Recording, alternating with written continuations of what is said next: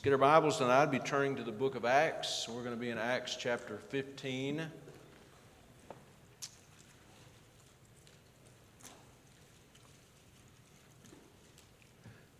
I don't know why I thought about this while Brother Hoke was leading the singing, but a couple of months ago, my wife and I were traveling north, and we were on 61, just this south of this side of Hannibal. Just driving along, minding our own business, and I got a text that said 45 miles per hour speed limit. And I looked in my rearview mirror, and there was Justin driving his company truck. And I was only driving 46 and a half, but he's got a critical spirit. He said, "I'll not tell." And I said, "Good." I said, "By the way, you're not supposed to be texting while you're driving, are you?" I said, "It's okay, I won't tell." Anyway, happens to the best of us. I got found out. Acts chapter 15. We're going to read here just one verse to begin with and then read a lot of the chapter. But let's stand together, please. You know, the book of Acts is such an inspiring book, really, because we have, the pouring out of the Spirit of God in Acts chapter 2 upon the church, and we have the gospel being given to people of all these different languages and some nationalities, the work of the beginning of the reproduction of churches, evangelism, missions, and of course in the Antioch church being established, which became really one of the real examples of mission work in the world. But you have to keep in mind when you're studying the book of Acts, as exciting and wonderful as it is, that it's a transitional book because, the disciples, the apostles, the churches are really navigating through waters that have never been traveled. There never had been churches. Most of these believers were Jewish believers. Those Jewish believers had been steeped in Judaism, were very faithful to the rituals and the ceremony of the Jewish religion. And so this text has to do with really a disagreement or a conflict and how it was resolved. And we're going to look at it together tonight. But look in Acts chapter 15 and verse 28. It says, "For it seemed good to the Holy Ghost and to us to lay upon you no greater burden than these necessary things." And I just want to think about that phrase, "It seemed good to the Holy Ghost and to us." We're going to look at that phrase initially. Then we're going to look at the context, which will take us several minutes because we're going to look at a big part of the 15th chapter, but then look at some very practical application of an important principle. So let's pray again as we start. Father, thank you for your word. We pray, Lord, tonight that you'd bless as we study it. We thank you for this book, what it means to us. There's so much about it that we have yet to learn. But God, we want to be learners. We want to be disciples. And so we tonight just pray for your help. Thank you for those who are here, Lord, to worship you, to fellowship together. Lord, we need each other, and we need the churches that are standing strong for your word in this country and around the world. We pray that tonight you just bless and edify us and strengthen us. In Jesus' name, amen. You may be seated.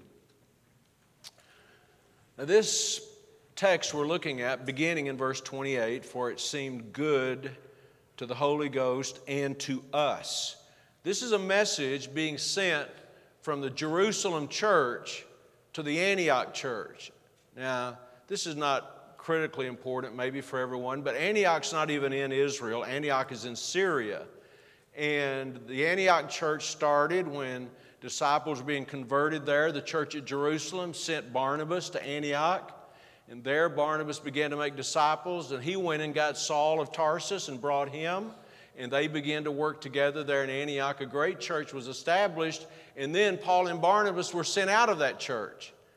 Now, here we have a case where the the people came from Jerusalem. We're going to read about it in a moment ago. They went to Antioch spreading some false doctrine. Paul and Barnabas, the others, go down to the church to get this straightened out. And now this is a letter being sent from the Jerusalem church and their leaders back to Antioch. And what it says in verse 28, for it seemed good to the Holy Ghost and to us. They said, we are confident that our decision is not just our decision. We believe the Lord has led us. It seemed good to the Holy Ghost and to us. Now that's a great thing to be, that's a blessed place to be in agreement with God, that we're on the same page God is on. It seemed good to the Holy Ghost and to us. Agreement is a beautiful thing.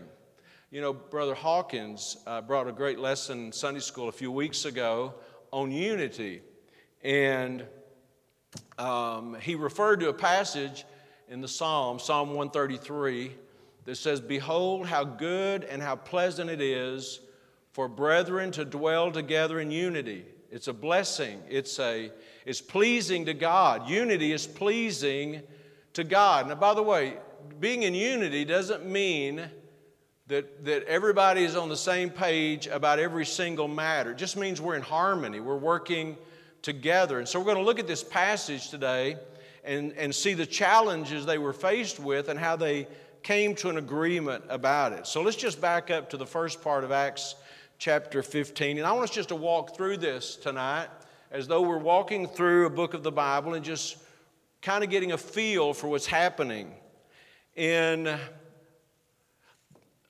verse 1 of Acts chapter 15, it says, and certain men which came down from Judea taught the brethren and said, except you be circumcised after the manner of Moses, you cannot be saved. Now this is a very, very important thing to consider, the false doctrine, the error that they're teaching. Notice where they're from. Certain men which came down from Judea taught the brethren. They're teaching the brethren there. And it doesn't tell us here where they're meeting, but just look up a few verses above that in verse 26 of Acts 14. And it says, and thence sailed to Antioch. That's when Paul and Barnabas come back to Antioch, reporting in after the first missionary journey. And so these from Judea, that's where Jerusalem is. That's where Israel is. This false doctrine has made its way from Judea all the way to Antioch, and this was the nature of their teaching, the last half of verse 15.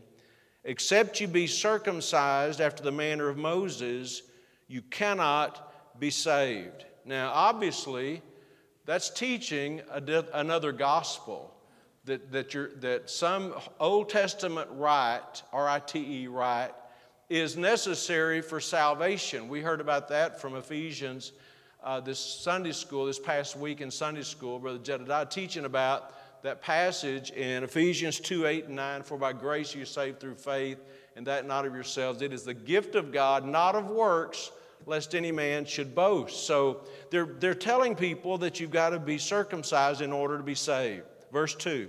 Now, I'm not going to spend so much time on the rest of it, but I really want to understand what the issue was. Verse 2. When, therefore, Paul and Barnabas had no small dissension and disputation with them.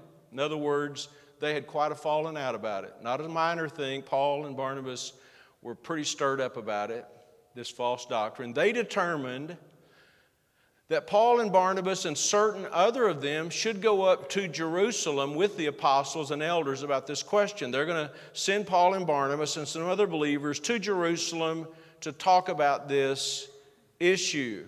And if you look in verse 4, it says, and when they were come to Jerusalem, Paul and Barnabas, these other people from Antioch, they were received of the church and of the apostles and elders, and they declared all things that God had done with them. So they came from Syria, from Antioch to Jerusalem. They began to testify about what the Lord had done. It said the church received them in verse 2. Look, verse 5 now. But there rose up certain of the sect of the Pharisees which believed, saying, that it was needful to circumcise them and to command them to keep the law of Moses. So it was a hard thing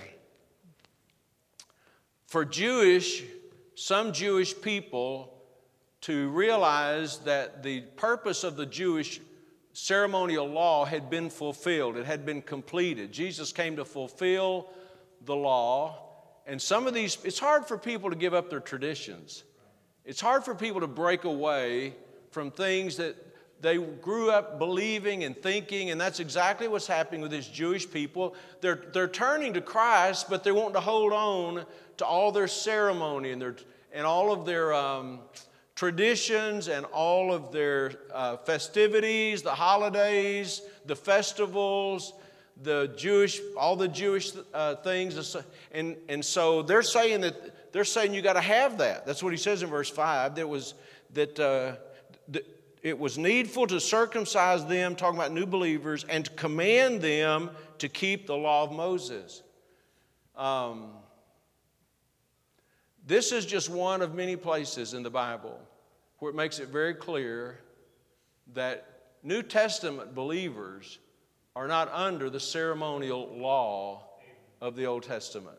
We're under the moral law. We're under the commandments, thou shalt not steal, and bear false witness, and murder, those kind of things. But we're not under all those ceremonies and rituals. And it's very clear. And so there's a conflict here. So verse 6 says, and the apostles and elders came together for to consider of this matter. So it seems like it wasn't all the church here. It was just the apostles, the elders, the entourage, Paul and Barnabas and others that came from Antioch. And they're going to talk about it. Now look in verse 7. And from verse 7 in a few verses, Peter's going to stand up and have his say. And when there had been much disputing, Peter rose up and said unto them, men and brethren, you know how that a good while ago God made choice among us that the Gentiles by my mouth should hear the word of the gospel and believe. He's talking about when he was directed to go to Cornelius' house and to bring the gospel in Acts chapter 10 to Cornelius and his family, and that they would believe. Verse 8, and God, which knoweth the hearts, bear them witness, giving them the Holy Ghost, even as he did unto us. And, talking about God, put no difference between us and them, purifying their hearts by faith. In other words, saved by faith alone. Now therefore, verse 10, why tempt ye God to put a yoke upon the neck of the disciples, which neither our fathers nor we were able to bear? And very good summation in verse 11. But we believe that through the grace of the Lord Jesus Christ, we shall be saved even as they. Now, there's a couple of reasons that's really a powerful statement. Number one, it's from Peter, who was one of the recognized leaders, if not the leader, among the 12 of the apostles. But also, because it was Peter who struggled with the whole idea of going to Cornelius' house to begin with, remember? And God let this sheet down and these animals in it, and God said, take and eat. And he said, I've never eaten anything that was unclean, and he really wrestled with that whole thing. But God was teaching him, you need to go to these Gentiles, these non-Jewish people, and give the gospel to them. And God had been working in Cornelius' life. So Peter had to learn this lesson himself. And so Peter's a logical one to stand up and speak first. Then in verse 12 it says, then all the multitude kept silence and gave audience to Barnabas and Paul, declaring what miracles and wonders God had wrought among the Gentiles by them. So Paul and Barnabas have their say, and what they're doing is giving testimony to how God has been using them. Notice it says, the last part of verse 12, among the Gentiles. Now, I've already mentioned this more than once, but I just want to emphasize it. The Jewish community was struggling with the fact that the Gentiles that they considered to be dogs were being converted, were being saved and starting churches. And so he says, look what God has done among the Gentiles in verse 12. Verse 13, and after they had held their peace, James answered, saying, Men and brethren, hearken unto me.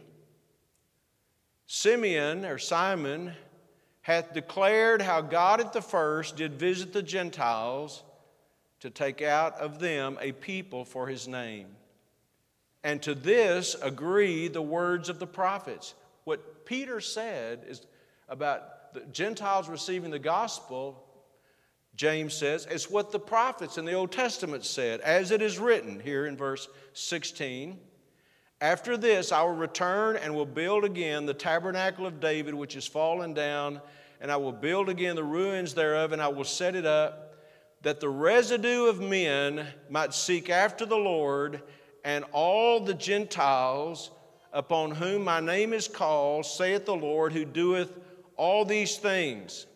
So James says what is happening, gentlemen, is the very thing that the Old Testament, and Amos, actually the prophet, the Old Testament, declared and promised would be so. Known unto God are all these works from the beginning of the world. Verse 19, I have this verse underlined in my Bible. Wherefore my sentence is that we trouble not them which from among the Gentiles are turned to God. Keep in mind, and I want to say this because we see sometimes people who are being drawn into this belief system, and maybe you've seen it, maybe you know about it, maybe you don't. I'm talking about in our generation, people who have been drawn into this notion that as New Testament believers, we're supposed to practice all of the Old Testament festivities and festivals, but there's no hint of that here. I mean, there's not a matter of fact, he says that is not required. And notice what he does say in verse 19 and 20. James says, my sentence is, let's hit the pause button again. Who gives James the right to say, my sentence is? In other words, this is what I strongly recommend, I strongly suggest. And it is because James was at that time the pastor of the church in Jerusalem. And so everybody has their piece, everybody has their say, but he says, this is what I really believe we ought to do. That we trouble not them, verse 19, which from among the Gentiles are turned to God, but he's going to give them just a few basic guidelines. But that we write unto them, we're going to write to them, that they abstain from pollutions of idols, and from fornication, and from things strangled, that's Old Testament Levitical law, and from blood, drinking of blood in verse 20. So there's no hint that believers are bound by Jewish ceremony. So we're going to give them, James says, let's just give them 4 basic guidelines to follow. Verse 21, for Moses of old time hath in every city them that preach him, being read in the synagogues every Sabbath day. So that's James's answer. So let's just step back just for a second. We're in kind of a meeting. There's conflict because in Jerusalem there are these people who believe that circumcision is necessary for salvation. They don't even believe it. They're spreading it. It's got all the way to Antioch. Paul and Barnabas get stirred up about it. They're sent back down to Jerusalem, and there they're having this meeting, this discussion, and these various leaders are speaking, and so everybody's kind of airing it out. And James gives his strong recommendation there. Then let's look, picking up in verse 22, how the church there in Jerusalem responds. Then pleased it the apostles and elders with the whole church to send chosen men of their own company from Jerusalem to Antioch with Paul and Barnabas, namely, here's who they're going to send, Judas, surnamed Barsabas, and Silas, chief men among the brethren. So we're going to send these people, chosen men, they're going to go and take these letters. Verse 23, and they wrote letters by them after this manner. The apostles and elders and brethren send greetings unto the brethren which are of the Gentiles in Antioch and Syria and Cilicia. This is the greeting, verse 24, from the church of Jerusalem, to the church in Antioch. For as much as we have heard that certain which went out from us, keep in mind the Jerusalem church is saying this, certain which went out from us have troubled you with words, subverting your souls. In other words, causing conflict and division and things of that nature. Saying, you must be circumcised and keep the law. Notice this, to whom we gave no such commandment. They didn't represent the church. They didn't have the church's authorization. They were just going out on their own. We gave no such commandment. Verse 25, it seemed good unto us, being assembled with one accord. Notice they didn't say it seemed good to James or good to Peter or good to Barnabas and Paul. It seemed good to us. It seemed good to the church. The church is agreeing on this. It seemed good unto us, being assembled with one accord, to send chosen men unto you with our beloved Barnabas and Paul, men that have hazarded their lives for the name of our Lord Jesus Christ. We have sent, therefore, Judas and Silas, who shall also tell you the same things by mouth. They're going to bring you the written record, the testimony, the minutes of the meeting, but they're also going to be there to testify firsthand. They were here. They saw it. They heard the conversation. And that brings us all the way back to verse 28. For it seemed good to the Holy Ghost and to us to lay upon you no greater burden than these necessary things. And he repeats those four things, that you abstain from meats offered to idols, and from blood, and from things strangled, and from fornication, from which if you keep yourselves, you shall do well. Fare you well. In other words, we're not putting on you all the Old Testament laws and regulations. If you'll just do these four things, then it'll be for your own benefit. And I really want, now we come closer to the end of this passage, verse 28, this whole statement, for it seemed good to the Holy Ghost and to us. In other words, we're confident God is leading us in this. It didn't just seem good to us. It seemed good to the Holy Ghost and to us. We're in agreement with God, and God is in agreement with what we've decided on. By the way, what were they seeking? They were seeking God's direction. They were seeking for God's opinion, God's truth. And that, to me, is such a valuable principle that I just want to emphasize for a few moments tonight. Because that ought to be our position. Individually, that ought to be our position. What is God's opinion about this? Whatever it is we're thinking about, whatever it is we're thinking about doing, any matter of life, I understand that it's very easy for people to just say, well, this is what I would like to do, or this is what I want to do, or this is what my friends are doing. But that's not the best question to ask. The best question to ask is, what does God think about this? What is God's direction? What we want to know is the mind of the Lord. Two weeks ago, seemed like a lot longer than that. 2 weeks ago, we looked at that in 1 Corinthians chapter 2, where Paul talked about, how we can have the mind of Christ, have the mind of God about something.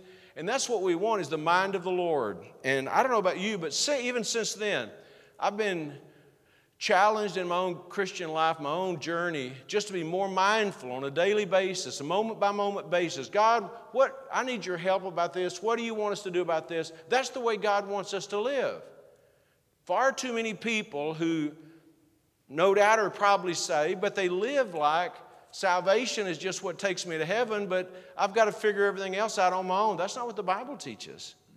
God has something better for that. We want to know the mind of the Lord. I was thinking today in teaching this, or preparing to teach this, about our preaching conference that we host normally every other year, but we did it last year, or this year. We're going to do it again next year, Lord willing. And there's a lot that goes into that, but we had, if not 100, almost 100, maybe even a little over 100 preachers attended. It was a lot of preachers. That's a lot of men of the cloth. And many of them, actually, maybe even most of them, when they come to a conference like that, And there are other conferences on that same kind of conference where you don't have one or two main speakers. You just choose from people that are there. Of those 100 people, all of them would like to preach. And wouldn't that be fun? Instead of having 16 preachers, we would have 100 preachers, right? That'd be great. And so the whole point is, our church spends a considerable amount of time praying for God to lead. Lord, we want to know what you want. I mean, don't you think God can lead us in matters like that? We know that He can. Some people may not think it's that important, but I think it is important. We pray much about that. And it would be easy for someone who came to one of those meetings, and I'm telling you, some of them, I love hearing them preach. I've been to their churches and where they pastor, and I've heard them preach. It'd be easy for them, if you wasn't spiritual, to get offended and say, well, why didn't I get asked to preach? You know what I'm saying? But what we want is the mind of the Lord. And even when I go to a conference, a similar conference, which we do sometimes, and you don't know when you get there if you're going to be asked to preach. And my prayer is, God, I want whoever's asked to preach, I want the Lord to lead. If it's not me, whoever it is, I just want the Lord to have His way. That's the way we ought to be about it. And so the point, by the way, you may think it's always easy to get a bunch of preachers to agree. Not necessarily so, I can tell you for sure. But we see this in this text. We have these men. We have Peter, kind of impulsive and impromptu Peter. We have Barnabas, the great encourager. We have James, who is the pastor of the church at Jerusalem at this time. We have Paul, of course. We have other respected leaders, elders, the Bible calls them. And you know what they're looking for? Here's the point. And maybe I'm just making too much of this, but here's the point. They were looking for God to lead them. The wisdom of God is what they wanted. And that's why they could say it seemed good to the Holy Ghost and to us. What a source of confidence for you, for me, for any of us, to believe that God is leading us, that God Himself is leading us. And I wouldn't be surprised tonight if there are not folks sitting here thinking, I need to do that more in my life. Look for God to lead me. Ask God to lead me. And sometimes we get frustrated with what's going on in our life, and maybe sometimes it's because we're not really looking to the Lord and trusting Him for guidance. We all need this. We need it.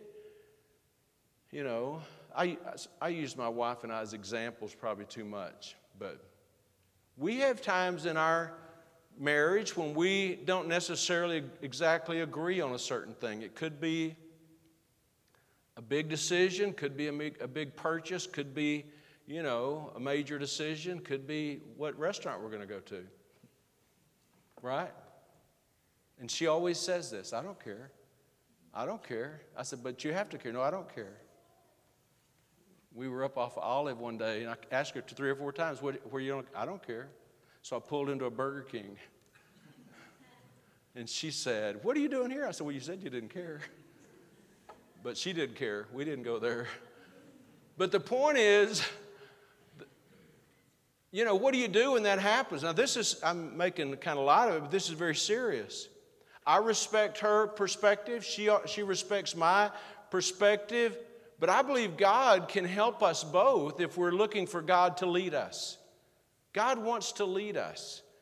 And obviously, I'm thinking about the fact that we just recently, I think, had a very good and I believe Spirit-led election process for deacons. I'm thinking about the fact that I talked to the church, a couple of weeks ago about the fact that we're going to be looking and praying about the next step for the church as far as a pastor is concerned.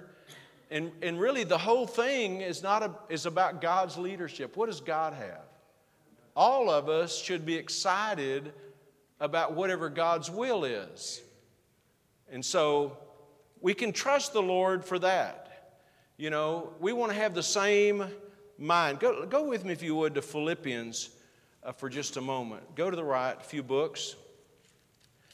Galatians, Ephesians, Philippians. And look in Philippians chapter 2. I just want to look at a couple of verses in Philippians.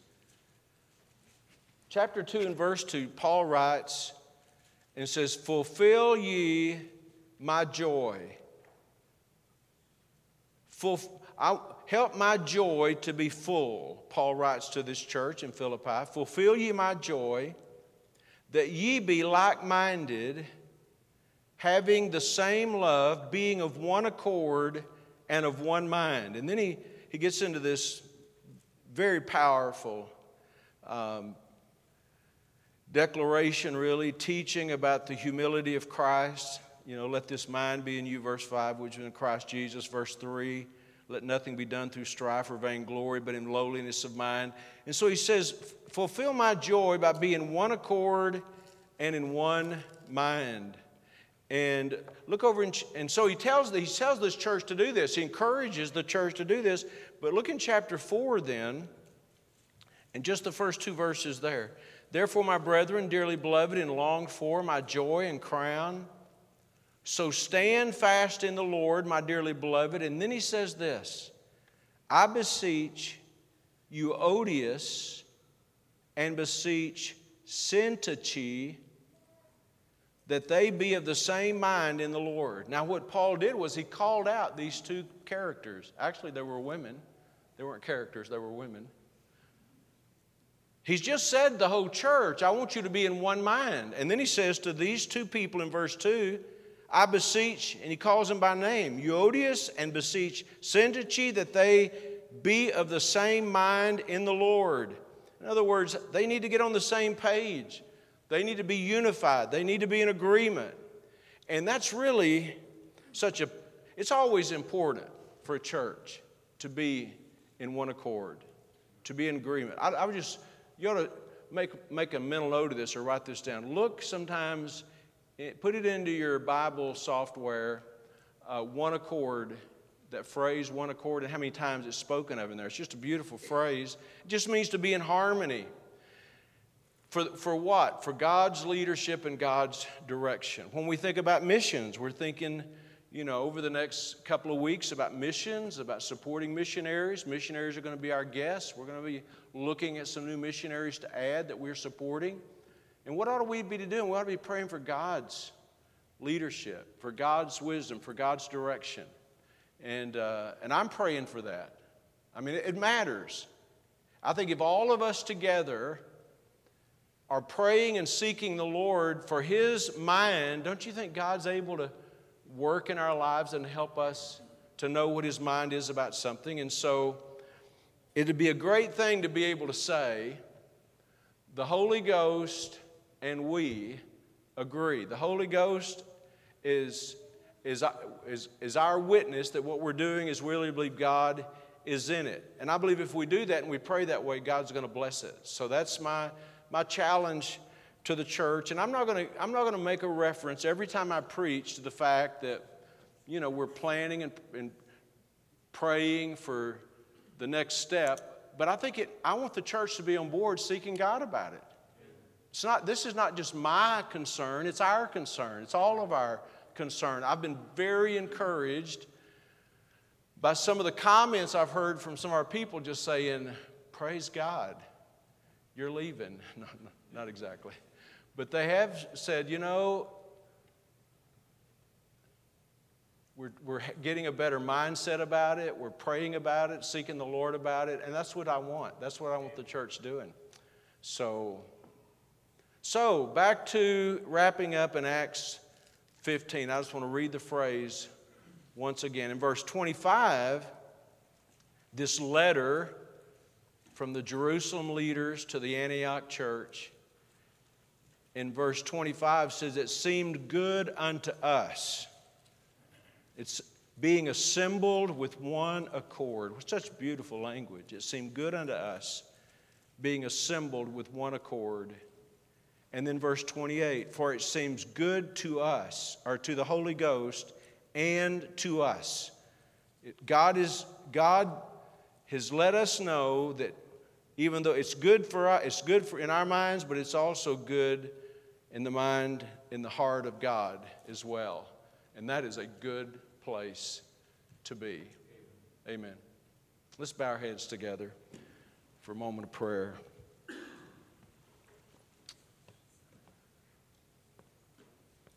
What about tonight, your personal walk, your personal journey as a teenager, as a single adult, as a married adult? What about your personal journey? Are you, don't answer in any other way but in your own heart. Are you content? Are you satisfied? Are you at the place where you know that you are day by day being as utterly dependent upon God as you can be? Or would you need to say, you know, I really need to put this into practice more, trusting the Lord and asking God for guidance, letting Him lead me? Tonight, let's just do that. Say, Lord, help me to learn to do this. Help me to make this a pattern for my life, discipline for my life. Our Father, we thank you for your word and for this record in this book of Acts about the church at Antioch recognizing the danger of this erroneous teaching, going to the church at Jerusalem, and all these leaders seeking you together, giving their opinion, their heart about it, and coming to an agreement that this is what you wanted. Lord, what a great pattern, what a great example for us, for any time, but especially at this time. So we just pray that, Lord, we could be that in that place, that we're just yielded to you, seeking you in one accord about your will. Not our will, but your will. Help it to be a part of our thinking process, and as far as missions is concerned, missionaries to support, individually what we give to missions, how we pray for missionaries. Lord, we want to be right in the center of your will, individually, as families, collectively as a body of Christ. So work in our hearts.